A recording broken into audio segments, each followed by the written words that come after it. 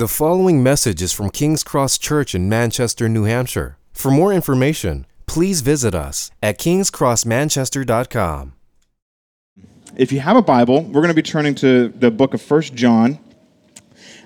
We are looking at the book of 1 John. So 1 John is like right here in your Bibles. Like you've got like all like the maps and then all the different words and where to find them in the Bible. And then you've got the dragons at the very end of the Bible.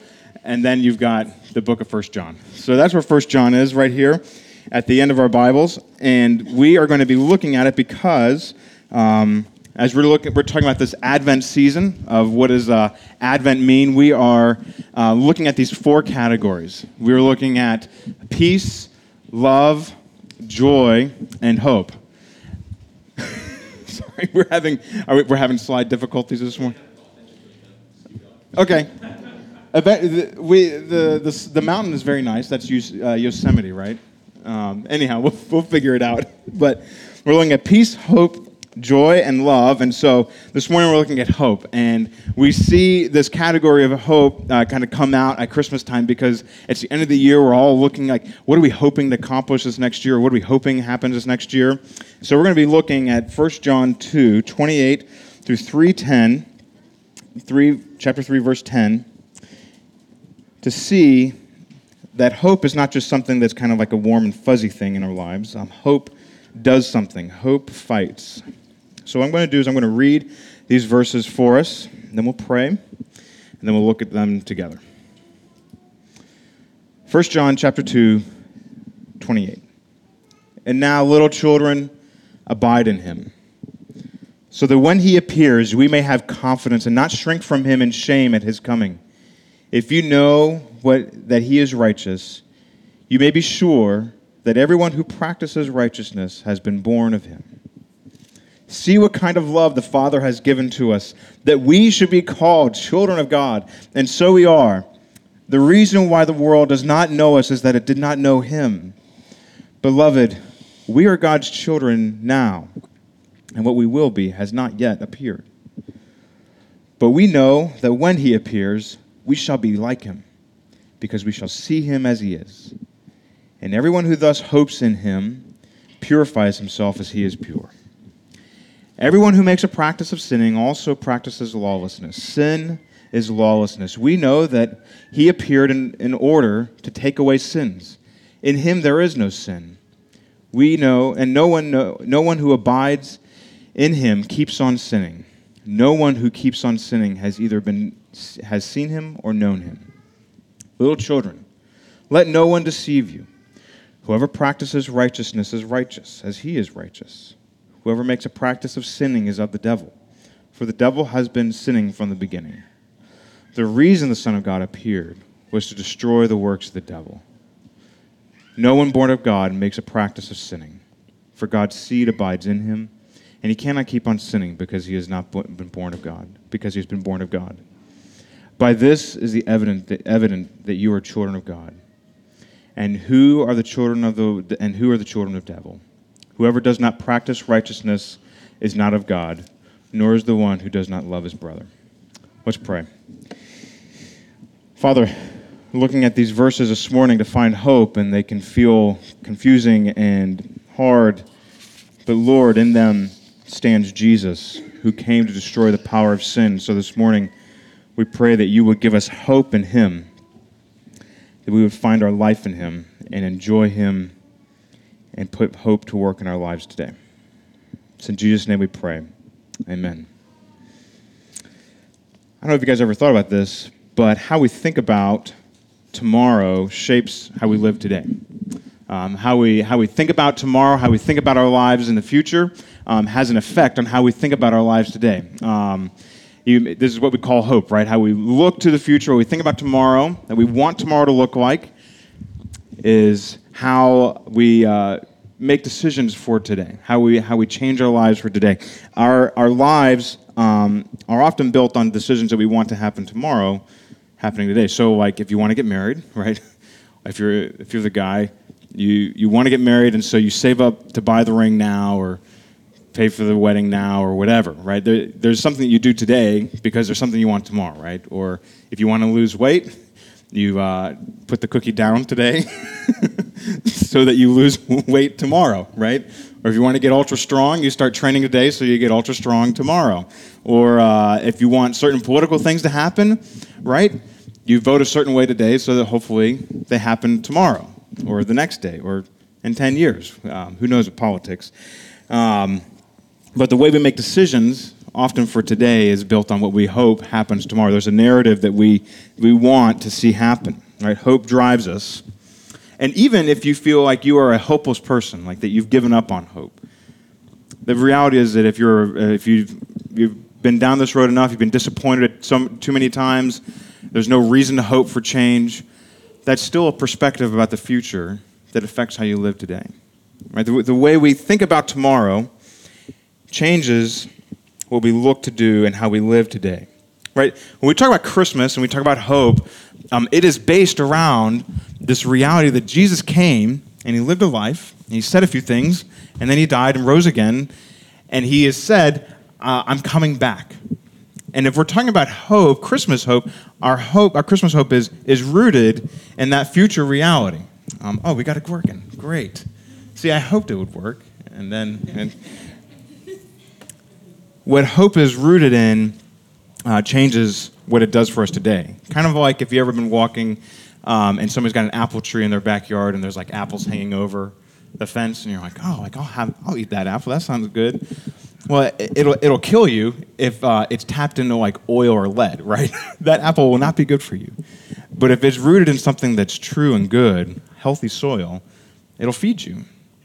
And so the hope that we want to grab onto and use in our lives today needs to be rooted in the reality of who Jesus is, rooted in the reality of who he is and what he's done.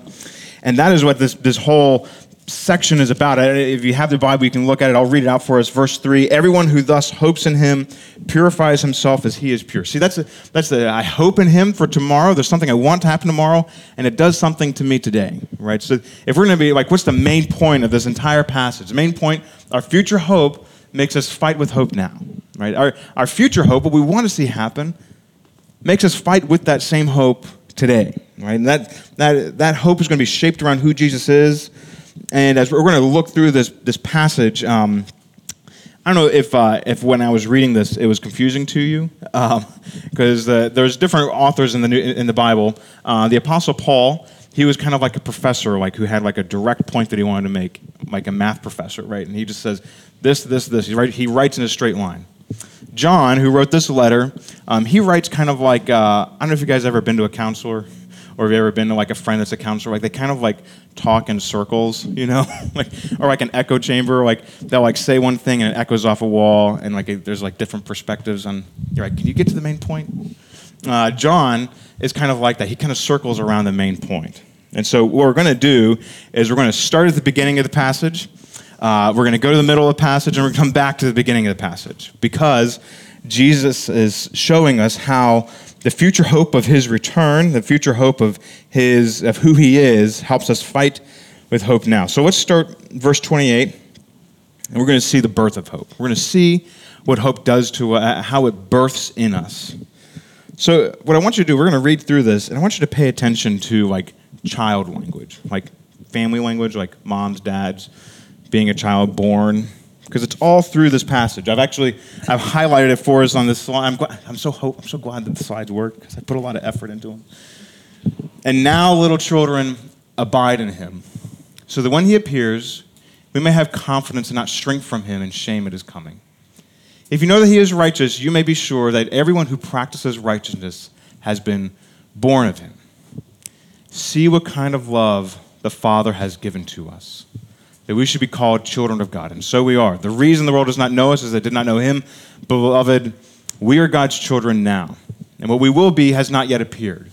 But we know that when he appears, we shall be like him. And when we shall see him as he is. Everyone who thus hopes in him purifies himself as he is pure. You see, this hope that's been birthed in us happens because we're children of God, right? There's something that God's done to us that then that births this hope in us. It's like a side effect, but it's a main side effect of being born of God, right? That's what he's pointing at. And the first thing that I just want to draw our attention to here, verse 1 in chapter 3, see what kind of love the Father has given to us. I want to zero in on that phrase for a second, because there's a lot going on there. When he says, see what kind of love, there is, we kind of miss some of the impact of what he's saying. The literal reading of that is love from a far country, right? See what kind of, this is a foreign love. Right? This is something that is not normal. That he is amazed at the kind of love that God has given to us. John Stott, he was English, so he's way smarter than me. John Stott, he was an English pastor, and he said, "It is as if the Father's love is so unearthly, so foreign to this world, that John wonders from what country it may come."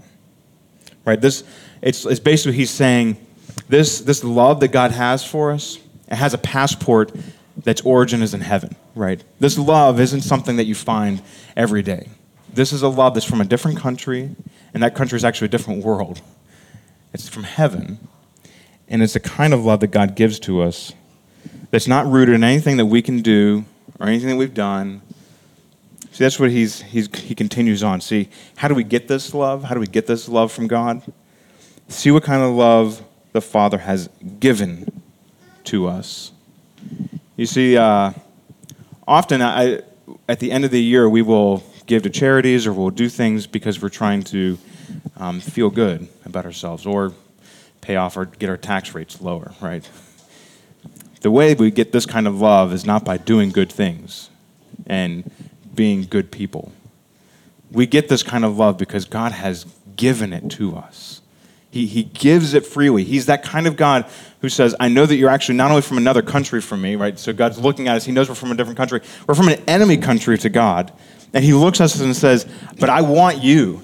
I want you to be in my family, not just to kind of be a citizen, get a passport, get a visa, and then we'll talk about getting a green card at some point. He looks at us from a different country and says, I want you in my family. I want you to be my son or daughter. I want you to be mine. Right? That is what the Bible calls being called of God, becoming a child of God. And that happens through faith in Jesus. Right? This is actually, so John wrote a whole book about Jesus, the Gospel of John. And he opens the Gospel of John with this statement. He says, okay, because this is like really important to John. How do we become children of God? He says, but to all who did receive him, that's Jesus, who believed in his name, he gave the right to become children of God, who were born not of blood, so church family, doesn't matter, nor the will of the flesh, right? You can't muscle your way into being God's family, but or the will of man, but of God. Right? The way that we become children of God is because his grace is so radical and ridiculous that it looks at us and says, I want you to be mine. And he gives us faith to look to Jesus. And that's how we're born into God's family, right? It's this crazy thing where if you're wondering like, okay, how do I get in on this? How do I get to be a part of Jesus or follow him? Well, you're thinking that because he's first set his eyes on you. He wants you to be his child. He wants you to be his, right? This is how all children are born, right? No child says, excuse me, I would like to be born. Could you please have a baby and that be me? You know, no child says that, right? I've got 4 boys, and none of them, like, there wasn't like a selection process, right? That's the way we become spiritual children. There's no, like, I want to be a part of this, so would you choose me, please? This is, God says, I want children, and so I'm going to make them be born by my Spirit and give them faith in Jesus to see me and love me and enjoy me, right? And just like my children reflect me and are stubborn and pig-headed and have got drama issues, right? God's children are born looking to God's country, which is where the birth of hope happens, right? That's where he's talking about, right? Everyone who thus hopes in him, they're children of his. They belong to him. So they begin to reflect and operate and live in a world where God, who's happy, by the way, is their Father. Right? The first cries of our faith in him is to hope in who he is. You see, this is helpful for us because we're going to move into talking here in a moment about how sin plays out in our lives as Christians. But this gives us hope that God is okay with broken people who are sinners. He's okay to have people who have problems and needs and drama and sin in their lives because he wants them to be resting in who he is and not trying to constantly appease him and make him happy. See, this happens because he's a happy God, right? See what kind of love the Father has given us. He is a loving God. And he roots our hope not in anything that we've done, but that roots it in him. So that, right, so when we do mess up and we screw up and we yell and we get angry and we lust and we lie and we're deceitful people, he looks at us and says, okay, I want you to have hope for change, not in cleaning up your mess and then coming to me. I want you to have hope for change in your life because of who I am, because I'm on the scene, because God is your Father and he's in the middle of it with you. Right? He's rooting hope not in like, can I kind of make a mess? Can I clean up my mess? God, sorry, hold on. Don't come over, right? Do you have people come over and you got to clean up your house before they come over? Right? God doesn't wait for you to clean up your house to come into your mess. He comes in and he makes you a part of his family so that your hope for change is rooted in him and the type of God he is. It also helps us, I think this birth of hope helps us with addressing our anxieties and fears. Maybe some of you are looking at this next year and thinking, God, I cannot handle another one. I don't want to do this again. I know I'm going to go back to this or that. I know this is going to happen again. I want you to put your imagination cap on and imagine with me, what does a future look like with a loving, joyful, infinitely gracious God on the scene in your life? Tomorrow. And then how do you live today in light of that? He's not leaving, right? He's not going to jump ship. He's not going to wash his hands of you and walk out. He's there. Fear and anxiety often are imagining a future without God. Well, this type of God wants you to be in his family. And he wants to be on the scene. And so he's birthed hope in you for change tomorrow. So put your imagination hat on and imagine this God not only just kind of like a figment, like maybe someday he will. He actually does. He wants to help you change. He's there tomorrow, he's there today, and he's there to help you change. That's how we begin to put this future hope fighting with it today, right? Because God's the center of where our hope is resting. But between today and seeing God face to face, there's a bunch of days in between, right? And so we're going to pick up here in verses 4 through 10. And we're going to talk about the war of hope, right? I'm not sure anybody's really excited about putting war and Christmas together, but we're going to do that. We're going to pick up in verse 4. We're going to talk about the war of hope, right? There is a fight that happens, and that fight is played out here in verses 4 to 10. Everyone who makes a practice of sinning also practices lawlessness. Sin is lawlessness. You know that he appeared in order to take away sins, and in him there is no sin. No one who abides in him keeps on sinning, and no one who keeps on sinning has either seen him or known him. Little children, do not be deceived. Whoever practices righteousness is righteous, as he is righteous. Whoever makes a practice of sinning is of the devil, for the devil has been sinning from the beginning. The reason the Son of God appeared was to destroy the works of the devil. No one born of God makes a practice of sinning, for God's seed abides in him, and he cannot keep on sinning, because it has been born of God. But by this it is evident who are the children of God, and who are the children of the devil. Whoever does not practice righteousness is not of God, nor is the one who does not love his brother. So here, these are very stark words, right? We kind of like cold water in the face. This is very stark. What is going on here, right? Is this saying that Christians, once you become a Christian, you never sin, all right? Blue check on your name, no problems, right? That's not what's going on here. Let me just draw your attention.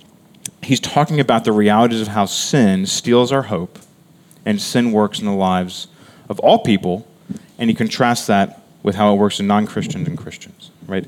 This is not to say that we don't want our non-Christian friends with us. This is to help us think through what does the life of sin look like with Jesus' family or outside his family, right? So sin, there's kind of basically two categories of what he lays out here. He talks about the nature of sin and the origin of sin. So there is basically, you have verses 4 to 7. He talks about the nature of sin, right? Sin is illegal, right? Sin is lawlessness. Sin. What's the nature of sin? It's illegal. If you think about it like this, right? Sin is God's world. This is God's world, and it operates by God's principles and design. And anything that goes against that is illegal. And then sin its origin is of the devil, right? God didn't design sin or create it. Its origin, its father, so to speak, is the devil. And the way that plays out in these verses is sin is lawlessness. Christ came to take away our lawlessness, so Christians cannot persist in lawlessness or sin. Divide. I can't even read. The origin of sin is the devil. The devil has been sinning from the beginning, right? That's its father. The Son of God appeared to destroy the works of the devil, and no one born of God makes a practice of sinning. So it's kind of,